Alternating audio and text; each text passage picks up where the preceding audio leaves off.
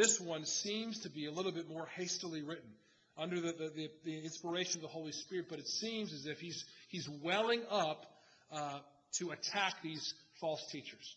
All of chapter 1 is really just this warm-up before the attack goes directly against these false teachers. He is worried that these false teachers are going to take God's people, the hearts of God's people, and lure and entice them away and lead them into eternal destruction, to the place of outer gloom, where there is weeping and gnashing of teeth. Peter is so concerned that these false teachers are going to lead God's people to hell. False teaching creates false hope, and false hope leads to destruction. So if we're going to look at these, we're going to kind of look at this under 4 headings. The first is the false teachers have destructive heresies, kind of the beginning. We first want to jump back and look at the connection to the previous chapter. Look at verse 21 of chapter 1. It says, "For no prophecy was ever produced by the will of man, but men spoke from God as they were carried along by the Holy Spirit." So before he talks about false prophets and false teachers, he immediately says, this is what a true prophet was. True prophets speak what is true. They pronounce and they declare things that are going to actually happen. It says no prophecy was brought about by someone's own mind, but they were empowered by the Holy Spirit. Speaking about the doctrine of inspiration. But you see the transition right there in verse 2, chapter 2, verse 1. "But false prophets also arose among the people." Now he's speaking past tense, that there were false prophets that arose among the people. False prophets have been around for a long, long time. There was false prophets, and now there will be false teachers. That's what he goes on to say, but false prophets also arose among the people, just as there will be false teachers among you. Let that sink in for a second. There's going to be false teachers. So how do the people of God protect themselves from false teachers? Well, one, I think we should know the Word of God. If we know the true Word, we'll be able to spot that which is false. But I think we should be in a congregation. And the congregation ultimately is going to be held responsible for allowing their ears to hear true teaching or false teaching. The problem with many churches across our land is that churches are often full of false converts. And we'll even see that here in the text. There's people who are among the body of Christ who've never really been born again. They may have made a decision. They may have walked an aisle. They may even have been baptized, but they never truly believed. And false believers, false converts, will call false teachers because they will want to accumulate for themselves those who are going to say what they want to hear. So we have to be very careful in guarding the membership, guarding the people of God, making sure that everyone who enters into communion with our church are truly believers of Christ. That is why I've made a commitment to you as your pastor that when I bring people into membership, the first question, or one of the questions, I ask many, but one of the questions I always ask is, what is the gospel? What is the gospel? Can you communicate what it means to truly be a Christian? The gospel is simple. It's faith in Jesus Christ, His death, burial, and resurrection. It's not a hard question, but if I don't know, if they can't answer that question to the pastor, well then they may not be saved. Then we can help them understand the gospel. They may just not understand how to word it, and we want to be careful there. But the bottom line is we want to protect the congregation because it says that there's going to be false teachers among the body. So what the picture is here is that someone was brought in to the church and they sprung up and started teaching things that were false. Look at how it goes. These false teachers among you, among the body of Christ, who will secretly bring in destructive heresies. I think secretly is a very key word there. Now, I am not in every Sunday school class. I am not in every small group. I am not in every conversation that you have in the hallway. I'm not in conversations that you have when you go for walks. I'm not in conversations that you have over dinner. But you are. Throughout this week, you're going to be in conversations with the people of God, and you have to be listening for truth. And you have to be looking for those heresies that are springing up. Now, as a pastor, as an elder, we want to confront that. As leaders, we want to see that heresy, and we want to go after it like a mama bear protecting her cubs.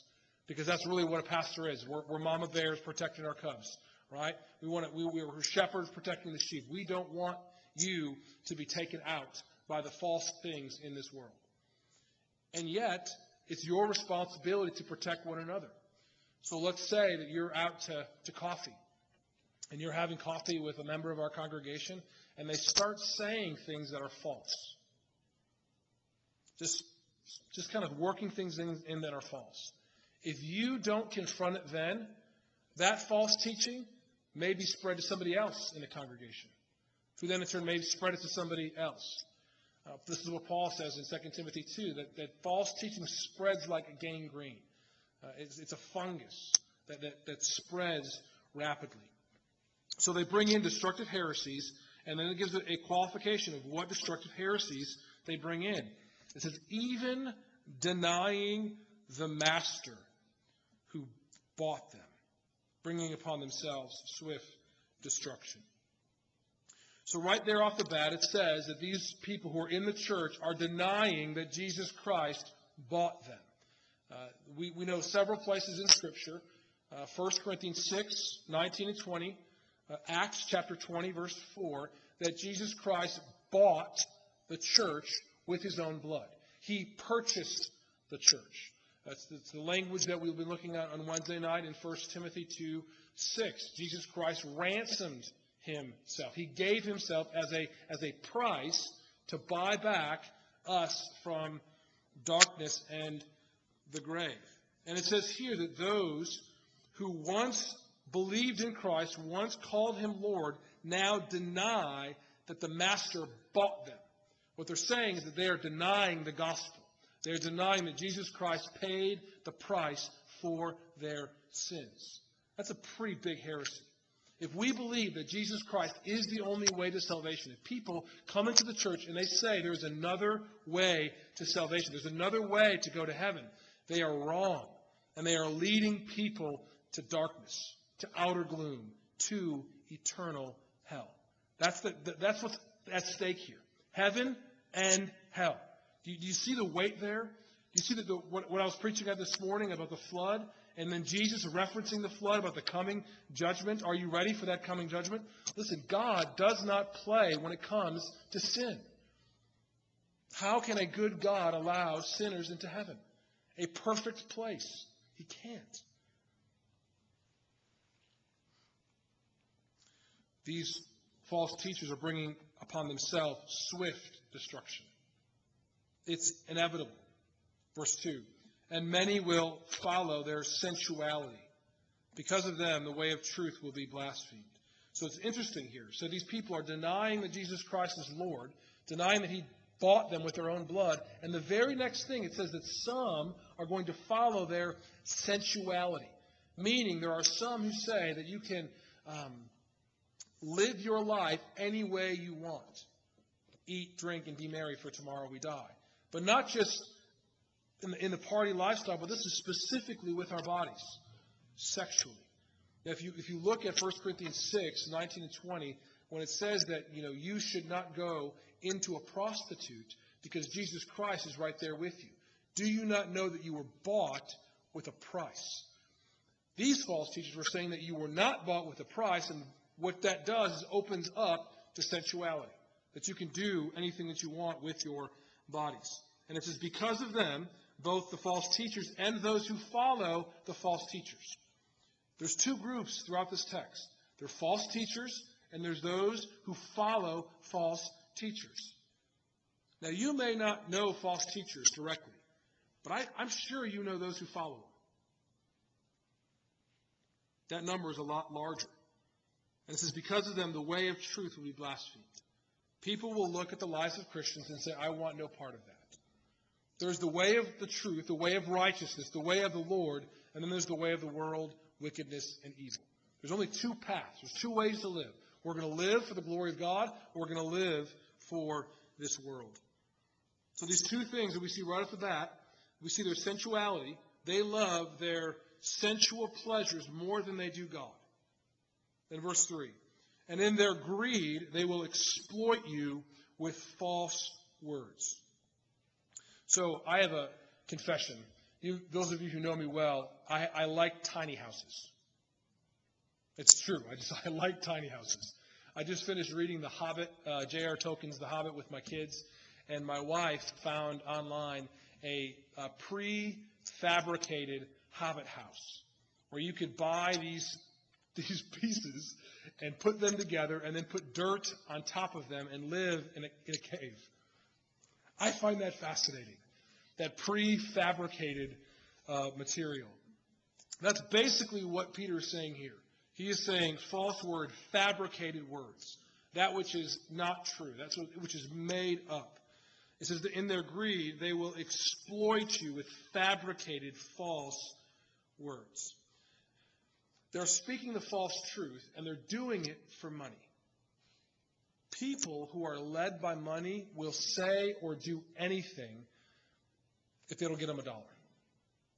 And sadly, many pulpits are full of people who are greedy for dishonest gain. They will say anything. Not even pulpits.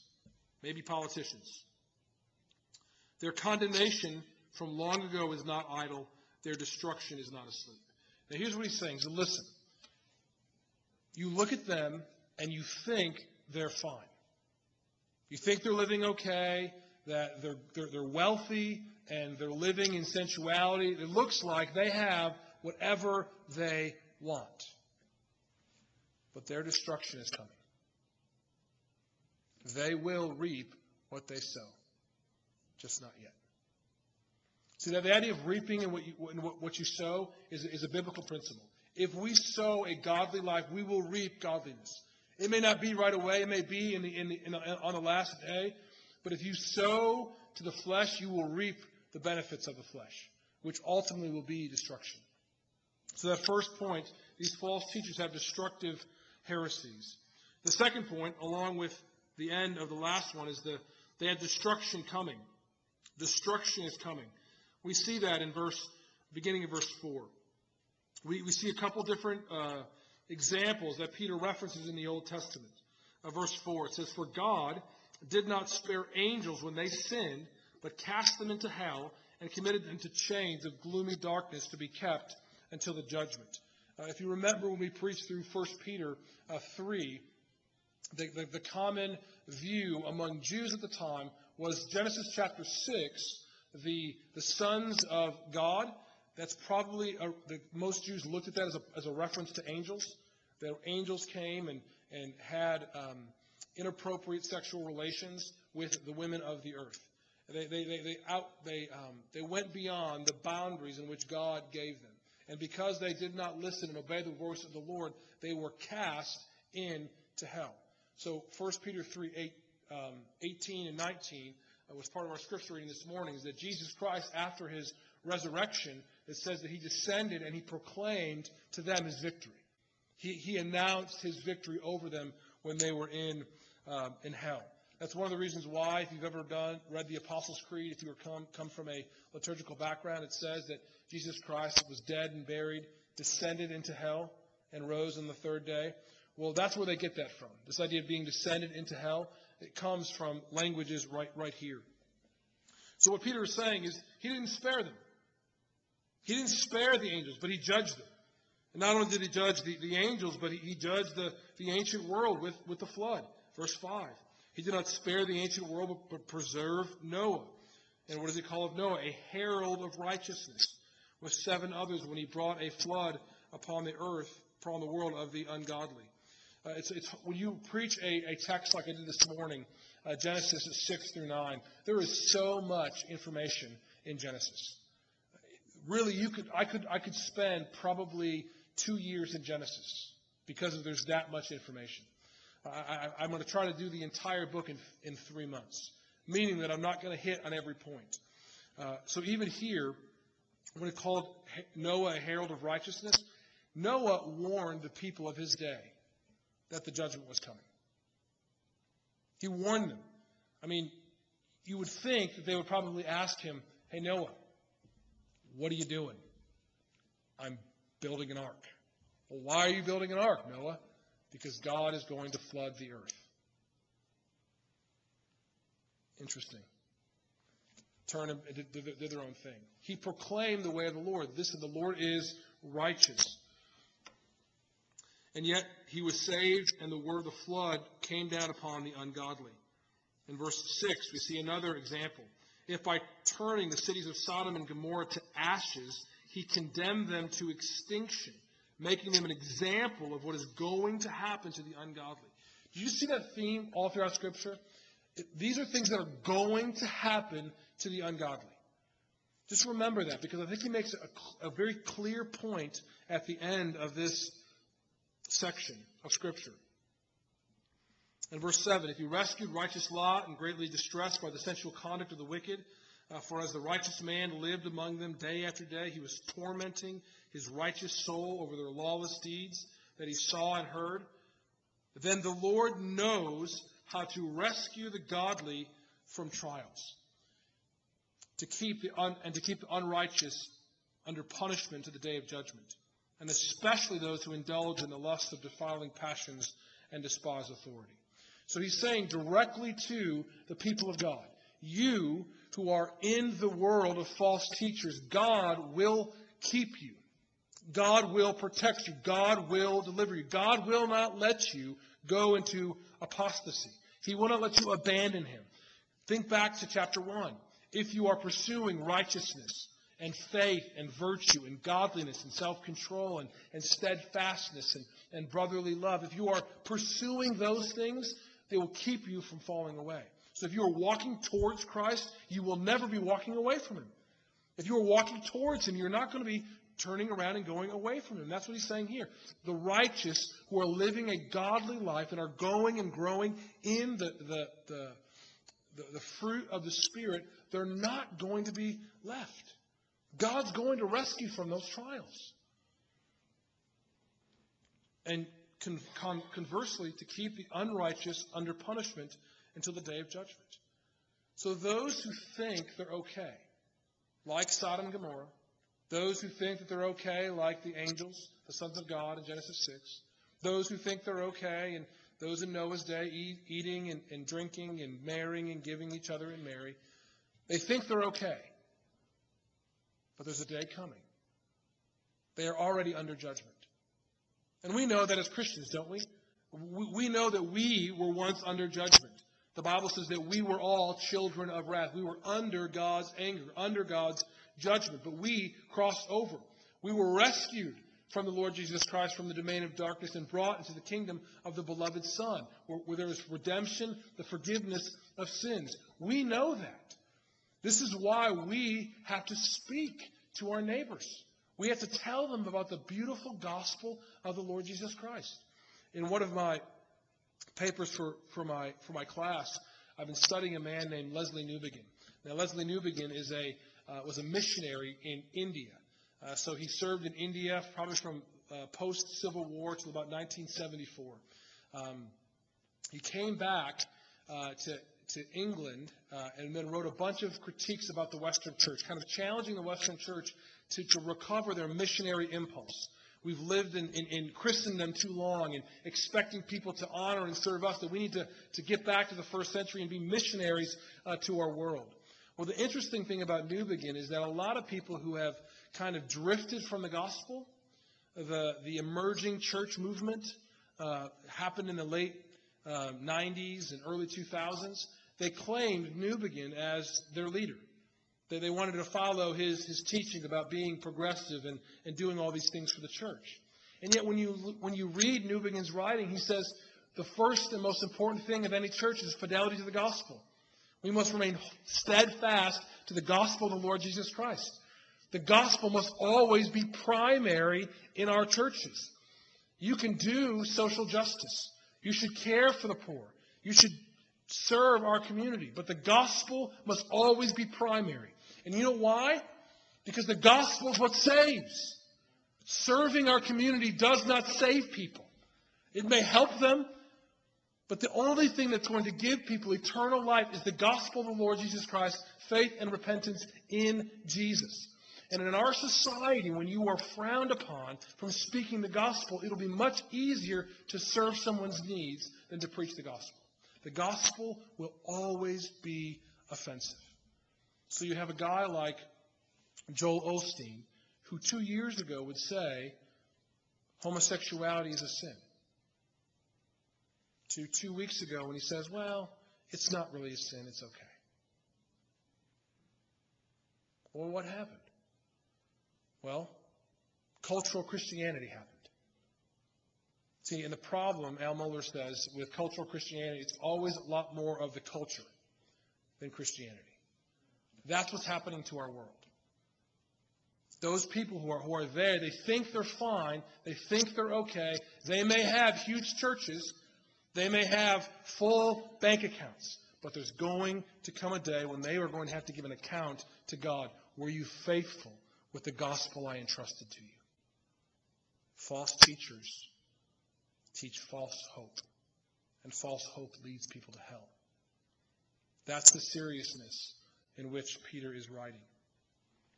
So not only do you see this destruction coming to false teachers, we see very clearly why these false teachers are so bad. Really speaking about their sins, their destructive sins. Look at the second half of verse 10. Actually, let's go back to verse 10. It says, and especially those who indulge in lust of defiling passions, which we've already spoken, and despise authority. Now, isn't that interesting? Now, I don't think anybody in this church would argue with me when I would say committing adultery is wrong. I don't think anybody would question that. Living with someone who is not your spouse and engaging in physical intimacy, I think everybody here would agree that is just wrong. If you don't agree with that, please come talk to me so I can show you the scriptures. But notice what it says. It connects that level of perversity, that level of lawlessness to those who despise authority. We are okay with that one. We're okay with despising authority. We're okay with speaking against those who are in authority over us. You know, how do you handle that as a pastor? When you see people in your congregation despising authority, and I'm the authority. How do you deal with that? The Bible says that they're in danger. The Bible says that if they're not careful, their souls may be in danger because they're living against the Lord and against His Word. And yet, it looks like you're power hungry, doesn't it? When someone challenges you and you immediately speak back and say, hey, that's wrong. You're not supposed to treat your authorities that way. It sounds power hungry, doesn't it? And yet God has put authorities in His church. He's given elders and deacons to lead the congregation. And it's not just the elder, pastor, it's also the deacons. What happens to those who despise the authority of the deacon body? Do we say nothing and just let it go? The Bible says that is those who despise authority are under the illusion of false teachers. So when you have coffee, go on walks, eat over meals, and you hear people despising authority, whether that's political authority or authority in your vocation or authority in the church, please let them know the seriousness that God puts despising authority and sexual immorality right next to each other. And he goes on and says, bold and willful, they do not tremble as they blaspheme the glorious ones. Speaking of angels.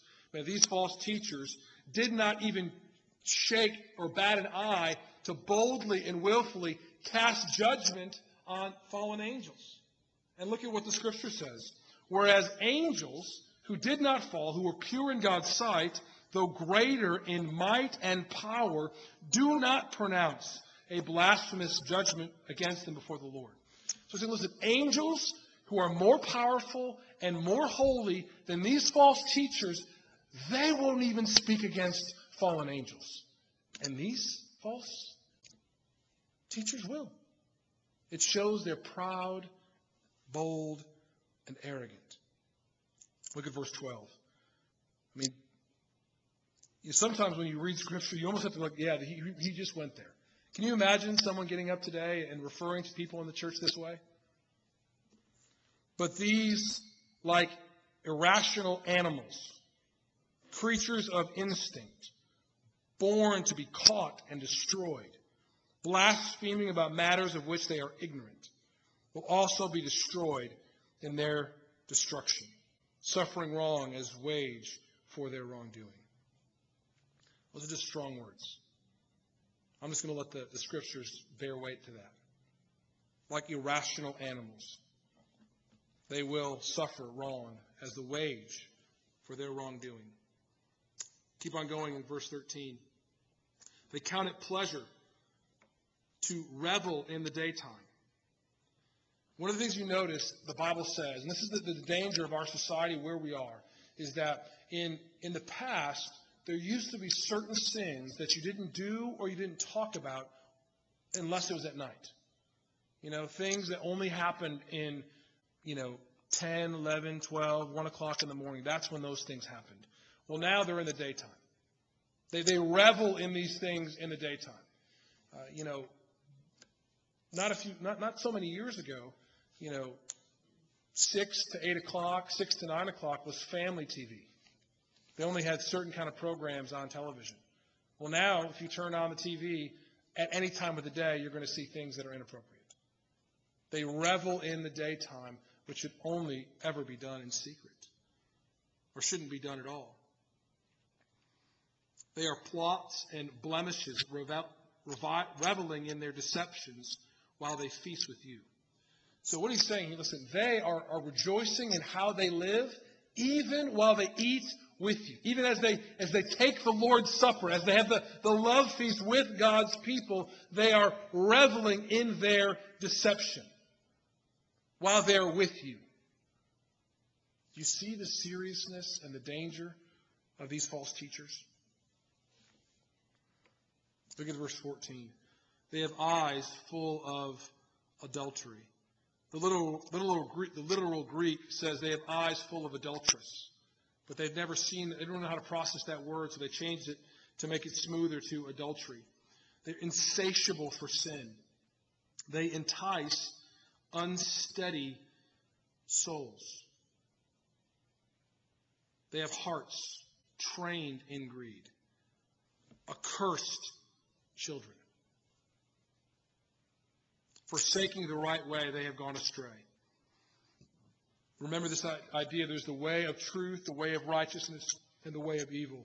They have forsaken the right way. They have gone astray. It says they have followed the way of Balaam, the son of Beor, who loved gain from wrongdoing, but was rebuked for his own transgression, a speechless donkey with human voice, and restrains the prophet's madness. So Balaam is kind of an interesting character. Numbers 22 to 24 kind of tells his tale. But what we know of Balaam is that Balaam made decisions based upon greed. And what Peter is saying is the false teachers follow the way of Balaam. It's interesting here is that it says Balaam, son of Beor in your text. If you have the King James Version, the King James doesn't have Beor, but it has Basor, which is kind of a play on words, which means the son of flesh. What he's saying is that these false teachers follow the way of the flesh, not the way of the Spirit. That's what Peter's point is making. Then it says, but was rebuked for his own transgression. A speechless donkey spoke with a human voice and restrained the madness, the prophet's madness. Now remember what I said about when we know that if you follow wickedness and you live ungodly, you're facing sudden and swift destruction. That's just going to happen. It may not happen right away, but in the end, that's what's going to happen. So this is what he's saying here. He's not saying the donkey's speech actually prevented Balaam from being mad, because he wasn't really mad in terms of crazy. But all wrongdoing is madness.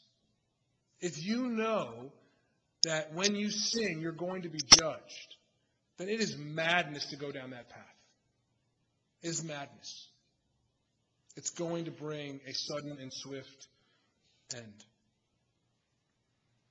Well, let's close with this last section. False teachers have a destructive end. They have a destructive end. Look at verse 17. These are waterless springs and mist driven by the storm. If you're traveling in the Middle East is hot. I mean, it is really, really hot. So you can imagine walking in the desert and you don't have any water and you're parched and you see a spring and you are so excited. You run over to that spring to get water and there's nothing there. The people were running to these false teachers, and Peter's saying, you're not going to be fed there.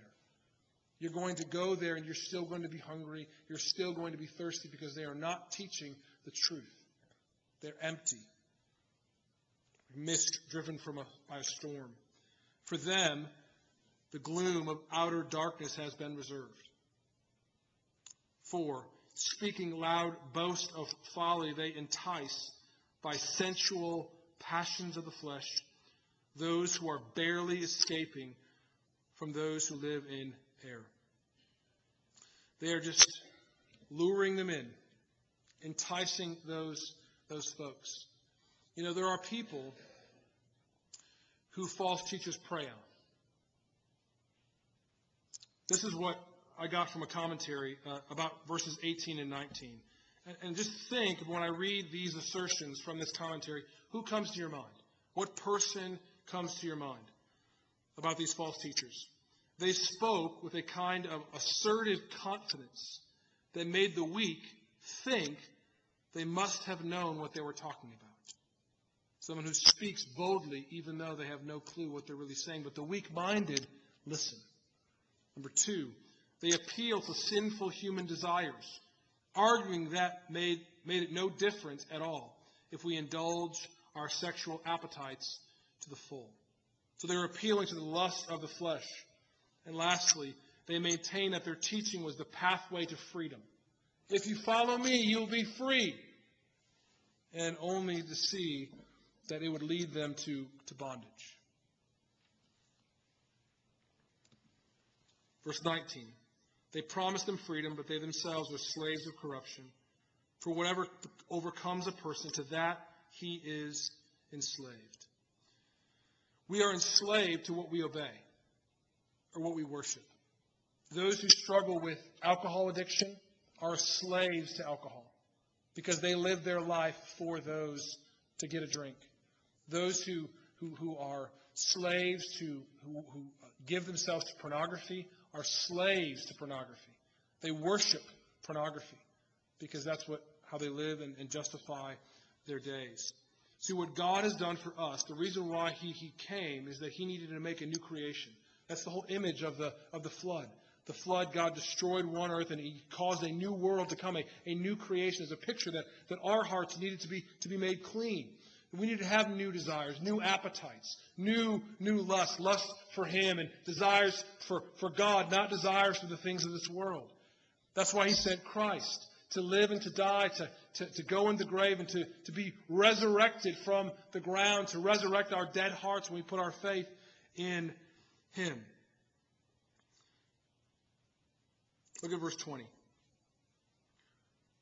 For if after they have escaped the defilements of the world through the knowledge of the Lord Jesus Christ, they are again entangled in them and overcome, the last state has become worse than the first.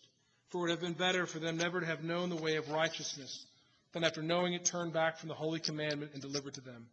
What the true proverb says has happened to them. The dog returns to its own vomit, and the sow, after washing herself, returns to wallow in the mire. So there's one thing that I haven't addressed yet, but I think it's important. So just bear with me for the next 5 minutes.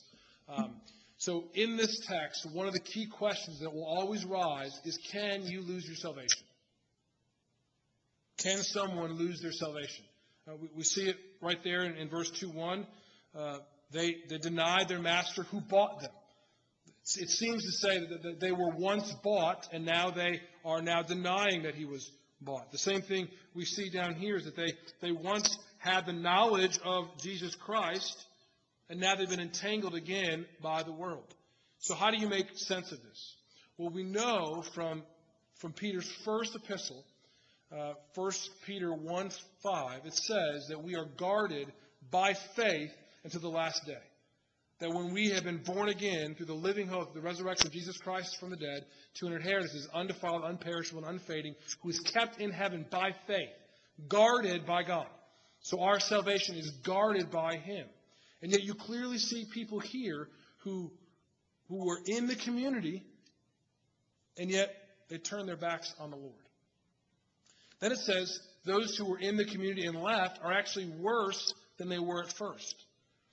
Well, here's what I think where Peter's going. I don't think he means that you can lose your salvation. I don't think that if you've been born again by the Spirit of God that you can lose your salvation. I think that the good work that God begins in you, He carries to completion. Okay, I think that's very clear. I think what the Scriptures continue to teach is that if you have true faith, you will persevere. You will persevere to the end. So I think every Christian can agree with that. So whether or not you agree with once saved, always saved, or you agree that you can lose your salvation, we both agree that you have to make it to the end. Because if you don't make it to the end, then you probably never had it in the beginning. We learn from 1 John chapter 2, verse 19, which says that those who were of us left us, proving that they were never of us. And the reason why it's worse off if people come to Christ, they give all the signs that they're a believer, they're baptized, they're in church, they're faithful, they're learning, they're growing, and then they leave and they turn their back on Christ. The reason that is worse is because those who come into Christ and then leave Him for sensuality and greed and to follow the ways of the world, sometimes it's harder for them to come back. Because it's almost like they have gone through their Christian phase. I've already been there. I know that stuff, and I'm not willing to hear it. So what happens to their hearts is their hearts become hard. And they're not willing, the gospel's not willing to penetrate because they've turned their back upon Jesus. Now, we sung already tonight, we don't want to turn our backs upon Jesus, but we want to turn our eyes upon Jesus. We want to give everything that we are to Christ. Because if we are heading towards Jesus and we're looking at Him and trying to become like Him and glory in Him, we will not follow the ways of this world. And God will not let us fall. And yet the challenge for us, and I probably not even as much for us here in this room, but for the people who we influence in our lives, the Sunday night crowd is the faithful crowd. Okay? You love the Word, you're coming back on a Sunday night, rock and roll. The challenge is for those who don't love the Word maybe as much. I'm not saying those who are not here on Sunday night don't love the Word as much, don't mishear me. But there may be a something in them who may not desire to grow and feed upon the Word. They may be susceptible to false teachers. They may be weak. So what does the Scripture say? Help the weak. Encourage the faint-hearted. So this word may have been for you. This word may have been for you that you would not follow false teachers. That this word may have been for you. But this word may have been for somebody else in your life who is following false teachers, who is denying that the Lord bought them, who are living in sensuality and greed and despising authority. Maybe this word was for them, and it was for you to graciously and loving confront them with the truth of the gospel. Let's pray.